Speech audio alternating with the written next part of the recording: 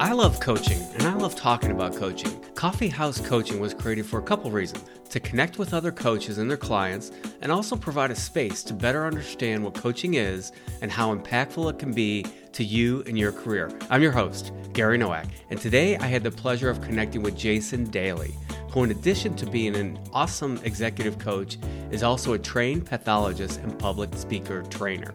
You can find Jason at anchoredleadership.com and Jason at anchoredleadership.com. Happy clients include ESPN, Adidas, PwC, Slack, Nationwide.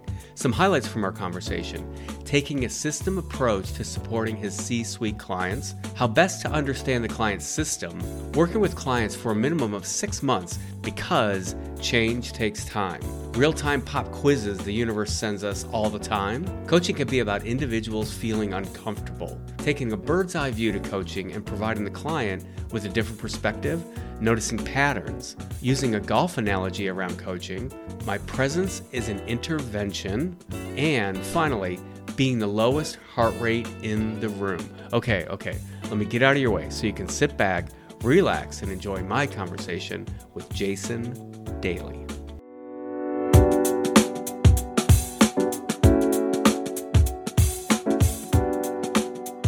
Jason, great to see you. Can't thank you enough for being on my podcast this morning. Thanks for having me, Gary. Great to be here. First question is, what's kind of your background and what got you into executive coaching? I have a bit of a non-traditional background coming to coaching, at least I think so, based upon telling people this. So I'm trained as a speech language pathologist. I have a master's degree and about 8 years of clinical work helping folks, rehabilitate after a brain injury, a stroke, neurocognitive disorders. There's a lot to say about that career, but I did that for about 8 years. And then I found a very, very small bridge between speech pathology and the corporate world.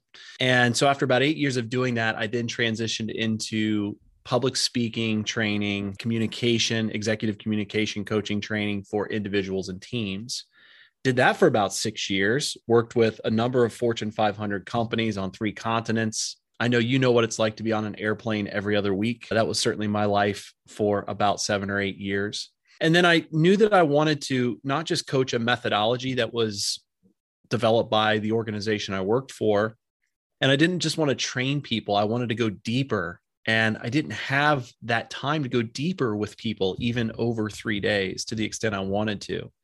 And I left that role, for not just for that reason, but I left that role and I ended up inside of an organization in a healthcare system that allowed me to then take my coach training formally to the next level.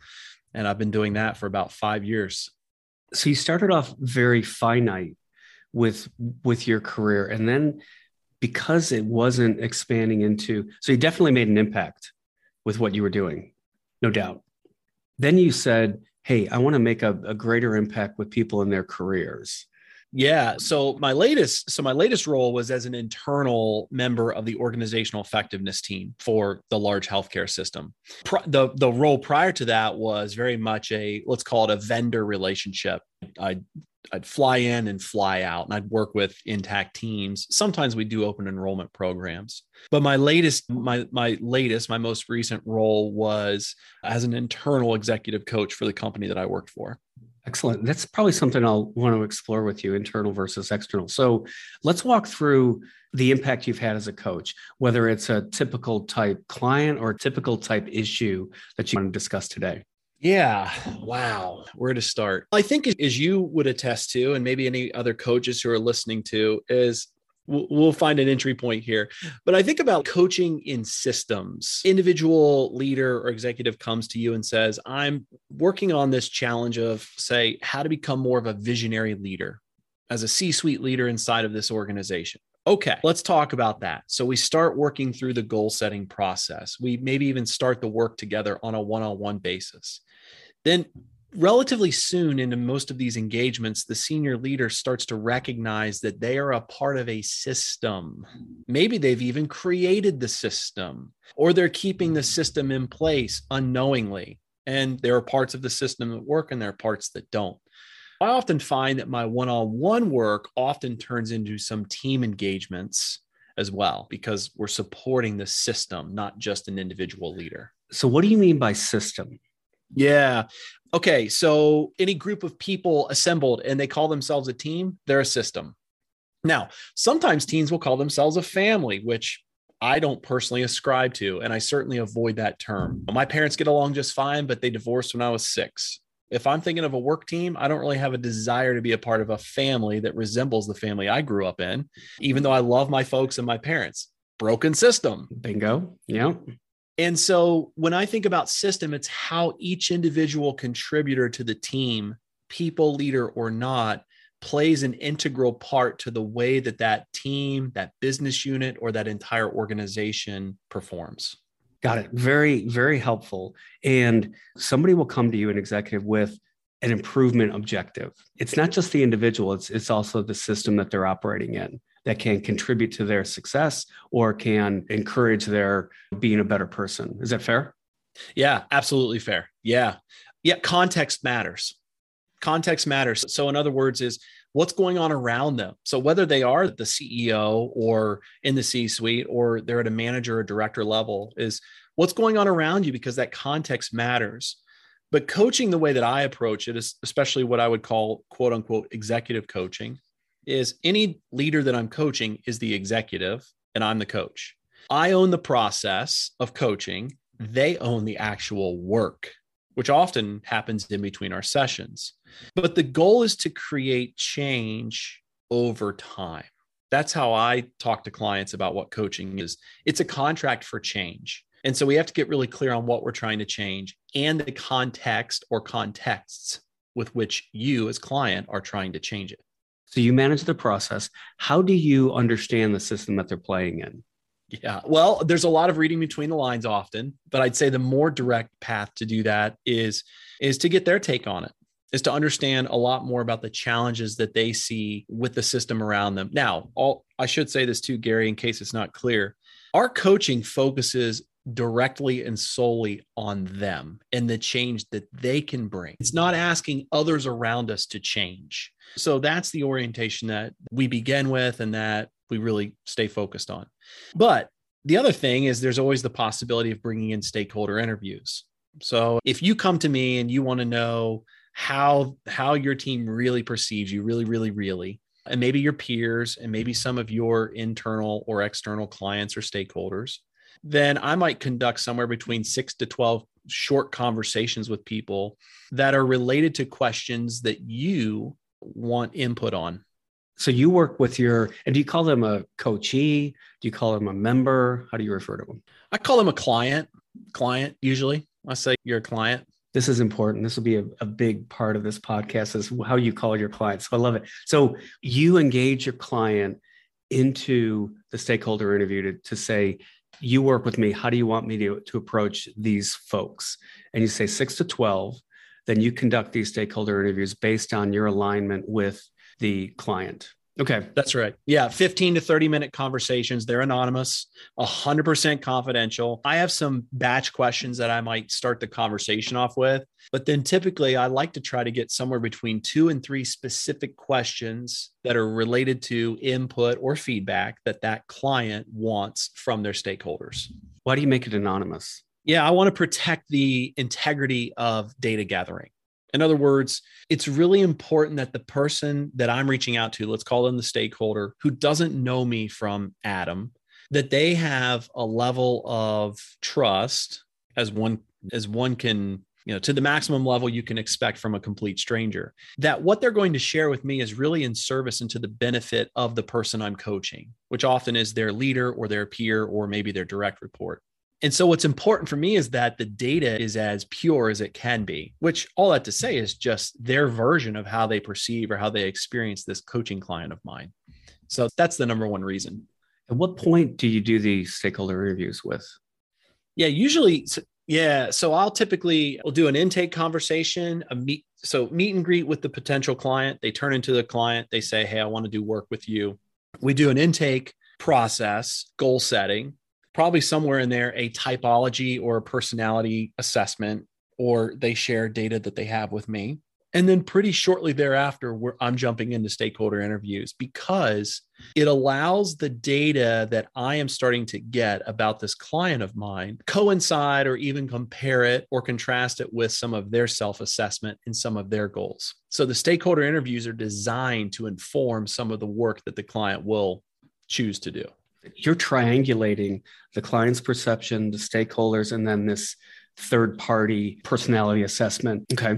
I was going to make a joke about what if they don't have a personality, like what happens often to me, Jason. What do you do with that? That may not be appropriate. I refer out to my friend Gary. So I'm your friend now. How good is that? Yeah, there we go. Yeah, exactly. For a very hefty referral fee, by the way. 110% referral fee. That doesn't sound right. You know it. Yes, there are clients who aren't very suitable for coaching. Well, let's talk about how you impact. So you go through all this initial data gathering, and then what's a typical engagement? Yeah, I probably follow two lines of thinking there. Let's just stick with the traditional, what I'll call executive coaching. If it's change over time, I'm not convinced that change happens within 3 months. I minimum work with people for 6 months at a time, 6 months to 12 months, maybe up to 18 months. Often that cadence for me is somewhere between 1 and 2 times a month. Now, many executives are busy. It's hard for them to carve out 2 hours a month for themselves. And I choose that language very intentionally. And so we might spread it out, right? We might get together once every 3 weeks. Typically, I never go less than 6 months. Maybe I will for specific situations. So I'm trained as a communication coach. That's my background. So someone may have a more urgent need or request. 2 weeks ago, I had a client who connected with me, word of mouth referral. He had a talk coming up in Vegas. I've got a talk. I need to make an impact. I want to be ready for this. I want to be sharp. Well, that wasn't the time for me to say, hey, let's start with a personality assessment. And why don't we? No, it was, okay, you got to get ready. We've got 4 sessions. We'll pick up the work once you're done with your time in Vegas because you're a people leader. But let's work on some of the external facing challenges first rather than the internal work. And so I'll do boot camp or intensive scenarios when that situation arises. This is aligning to your client. So it's not necessarily a specific client, because is there in your world like a cookie cutter engagement of, boy, this is how this is going to go? Or do you find you're adapting quite often? Yeah, I think simplicity and clarity when laying it out for clients is perhaps, dare I say it this way, is perhaps one of the best sales tools, truly. But then what I say to folks very early in our process or even in the introduction is, this looks linear, but it seldom takes a linear path. And here's why, because I want to be responsive, and we should agree to be responsive to where your energy is. And so your energy is going to shift as context happens for you, right? As life happens around you, as challenges come up. So we want to keep the focus of our coaching on you, but there are real-time pop quizzes from the universe coming all the time that will provide a really rich environment for us to work on yourself. Pop quizzes from the universe. I'm writing that down, Jason. I like that. That's a good one. They aren't always fun, but they're usually good learning opportunities. Well, you go into class in high school and you're late and you realize there's a pop quiz. Like, holy moly, maybe I should have been paying attention. So can coaching help out with pop quizzes? Is that what you're saying? Absolutely. It's the ability to be responsive in the moment rather than reactive. So you walk into the high school classroom and there's a pop quiz and you freak out. Now you're freaking out. And so now your sympathetic nervous system is in high alert. Now you're in fight or flight. Now you can't think straight because the executive functioning of your brain has started to just disappear. And now you're thinking with your reptilian brain. That's in high school. So now think about it this way: is you're in the boardroom and you're having a conversation, maybe not a conversation, maybe you're an observer. Then your peer unintentionally throws the microphone your way, figuratively speaking, and now you're on the hot seat. And now they want to know how your team arrived at those numbers. Or now they want to know what you've done to consider the client's primary negative feedback or constructive criticism about your product rollout. Now, what do? How do you engage with the parasympathetic nervous system? And so much of it has to do with the work you may do in coaching to be more responsive in the moment. I should have told you, you can't use big words in this podcast, Jason. Parasympathetic. I know I should know this stuff, but you're putting me on my back foot. So what do you do well as a coach that you think separates you or makes you the best coach you can be? I use really, really big words, Gary. Gosh darn it. I'm just kidding. No, right. No, what I would say is, so I think I know this for sure. I build rapport very quickly with people. So while coaching isn't meant to help people feel comfortable, that's not the primary purpose of it. I do think it's important that people feel like they can trust you as a coach and that they can share enough early on in the process that helps them start to get some of the key work done. So I know that I can build rapport quickly with individuals. I can do it in a room full of people. And that's always been a huge part of my skill set that's allowed me to be a relator through. Well, I can attest to that. I think we built rapport quickly. So getting back to your example, because I want to try to focus on if somebody's looking for coaching and is listening to this, how this can be helpful, because you brought up something interesting that a lot of times there's a pop quiz, you're not ready for it. Is that something you help coach people to understand what triggers are coming so that, you know what, Jason, I know I get nervous when I can feel it in my chest, my breath goes short. So that's a definite trigger. Is that something we would work on to say, okay, Gary, when you notice the trigger, here's where you have to start thinking. Yeah. I think effective coaching, this isn't the only definition. Effective coaching is an invitation to get, and I'll speak this more plainly, but to get the client up on the balcony. You've probably heard this. I borrow this analogy, this metaphor from Pam McLean at the Hudson Institute. And it's to get them up on the balcony. And so here's how I think about it. If someone can get out of the situation and stand above it and look down from a bird's eye view and start to recognize and notice patterns, it's a whole different vantage point versus being in it, whether in it is in conflict with another person or they're having a hard time delegating or making decisions. I believe my job is start to notice and recognize those patterns and share them as observations if the client's willing to hear them. I lived in New York City for 3 years, and I'm but a Southern Ohio boy who grew up with a 200-acre farm in my family. And so proudly, by the way, the hustle and bustle of Manhattan, I'd had to travel through Times Square. I had commuted through Times Square every single day. And there were times that I just stop and look around and just notice. It's like, oh my gosh. So when I think about clients observing patterns in their lives, it's like standing in an office window looking down on Times Square versus being in Times Square itself. It's like removing ourselves from the situation so we can gain a better sense of how we're showing up in said situation or situations. It's a good way to define coaching. It's almost a timeout to reflect back, stand on the balcony, stand on the high rise, look down at Times Square, and almost observe what's been happening to you. And what's the important output of that for the individual, do you think?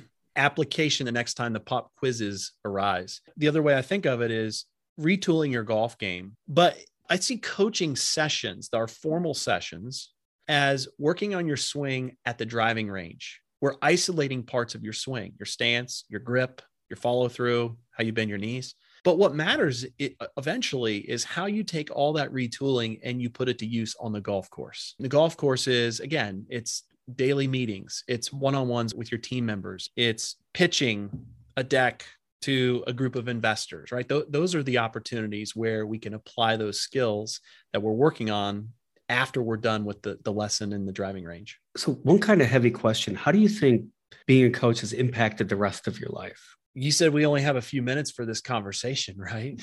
Seriously, right? Man, for one, it's called into account that I must stay committed to working on myself always. So for anyone who's listening, if you happen to just, for some reason, be confused to think I've got it all together, my goodness, I don't. Far from it. The last 2 years of the pandemic, I have 3 kids. The last 2 years of the pandemic working in healthcare, I have 3 kids, one with some special physical needs. I've been married 11 years. It's hard to notice when there's dissonance between what I coach people on and how I help people and not showing up fully for my family. It's really hard. And so there's accountability that's required. It's necessary. So that's changed me in a major way. I think it's also opened me up to a level of community amongst other coaches that has helped me collectively raise my game when it comes to leading others in teams. When you said you had 3 kids and you were married 11, I was anticipating times, not years. I was like, oh my God, he's been married 11 times. Please, God, I hope never, ever I could ever say that in my life. There was such a long pause. My mind went to, he's been married 11 times. Holy moly. His life has been complicated. Yeah, right. Just personally, I can tell you that the impact of coaching for me has just been exponential. And just what you had said earlier that I thought resonated was you can practice it, but while you're out on that golf course, you got to remember, you got to get back to the basics. Otherwise, you're going to fall back into your old routines, or you're going to be triggered by something at a meeting that doesn't quite fit. Yeah. I want to add, can I add another piece to that? So just one classic, there are 2 quotes I use in coaching that I try to apply all the time in my life with 50% success. First one is, my presence is an intervention, meaning my ability to show up and be, if I'm in the process and I'm holding the process of being coach for you, then it matters how I enter into the room, figuratively speaking. So my presence is an intervention. Then the other one is, and this is really related to parenting, is how can I be the lowest heart rate in the room? And I heard that from a podcast that I use a lot with my coaching clients who are stressed. It's like, how can we each work to be the lowest heart rate in the room? And boy, couldn't we use that across the world right now? I like that. Don't rise up to the level of everybody else's heartbeat. Just take it down a notch. I think that's very solid. And my presence is an intervention. Is there a number one key thing that you try to keep in mind during coaching that makes you a better coach? Sure. What are we here for? What does client want? What's important to them? So in coaching terms, we call it contracting. And so it's at the beginning of every long-term engagement. It's certainly at the beginning of every single session. Gary, what do you want to work on today? What is our work here? And because here's why I think that's the number one tool for me. It ensures that the work we do inside of 60 minutes at a time it's co-created by the 2 of us, but it's driven by the client and their desires and their needs and their goals, which is it's the only thing that it's about when it comes to coaching. It's not about mine. Do you feel like you have to train your clients in coaching? Yes, I think that's a fair statement. There's a lot of weird definitions of coaching, and there's a lot of interesting ways that people might call themselves coaches. I think what can be challenging is to let clients know that you have your own agency, you have your own resolve. And the last thing you really need is someone sitting over here charging you money to tell you what you should do.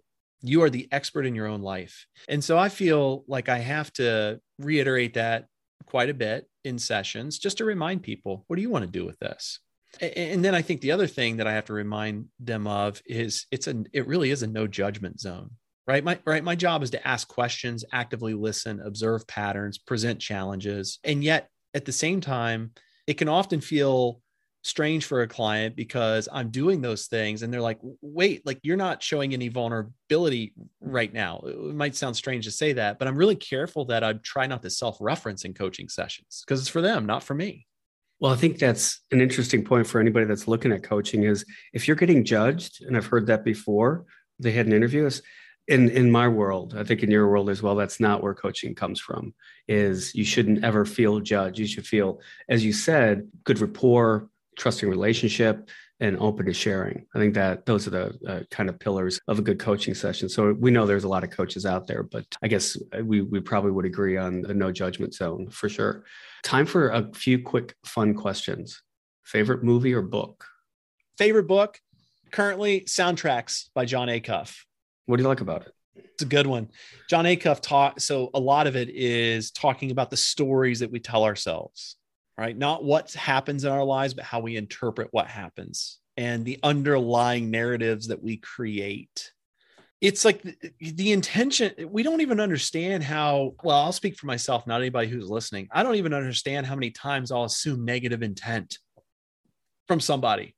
It's a soundtrack, right? I've got this soundtrack going on, or the soundtrack around there's not enough business in the world that could possibly allow me to leave my full-time gig with a salaried position and benefits and allow me to provide for my family. That's a soundtrack I've been dealing with for a year plus now. That's coaching. I'm working with. That's your soundtrack. That's your internal assumption. Favorite meal? Ooh, favorite meal. I'm going to say a ribeye steak, some homemade macaroni and cheese, mac and cheese. This is like indulgent, and some mashed sweet potatoes. Favorite vacation spot? Oh, Cape Cod, Massachusetts. P-Town. Yeah, Cape Cod's awesome. P-Town's great. My wife grew up going there. She grew up in New England. And so that's become an adopted vacation place for us every summer. It's awesome. So good. You get to the end of that claw in P-Town, man. You cannot not have a good time. Any music concert, artist, dead or alive, who do you want to see? Ooh, who do I want to see? Yep, you can see anybody at any time frame. You can go back to when they were. It's the Eagles. Eagles pre-Hell Freezes Over. I'm in like 70s, 80s Eagles, like when they're in their prime, just rocking. I've seen them twice, grew up on listening to the Eagles. Gosh, that is no question. Couple final questions. Dinner with anybody, dead or alive, who would it be? It'd be with my grandpa Chapman. Oh, there you go. For sure. He's been gone for about 6 years now, and he was just feeling it, saying it. He's just greatly missed. Great man.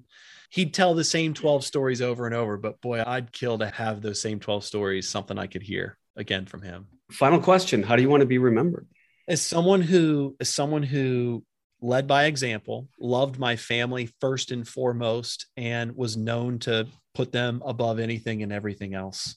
And that trickled into the way that I worked with colleagues, clients, and peers. Well done. Jason, thank you so much for being on. Really appreciate it. Great to be here with you, Gary. Looking forward to more conversations with you. That's it. Thanks.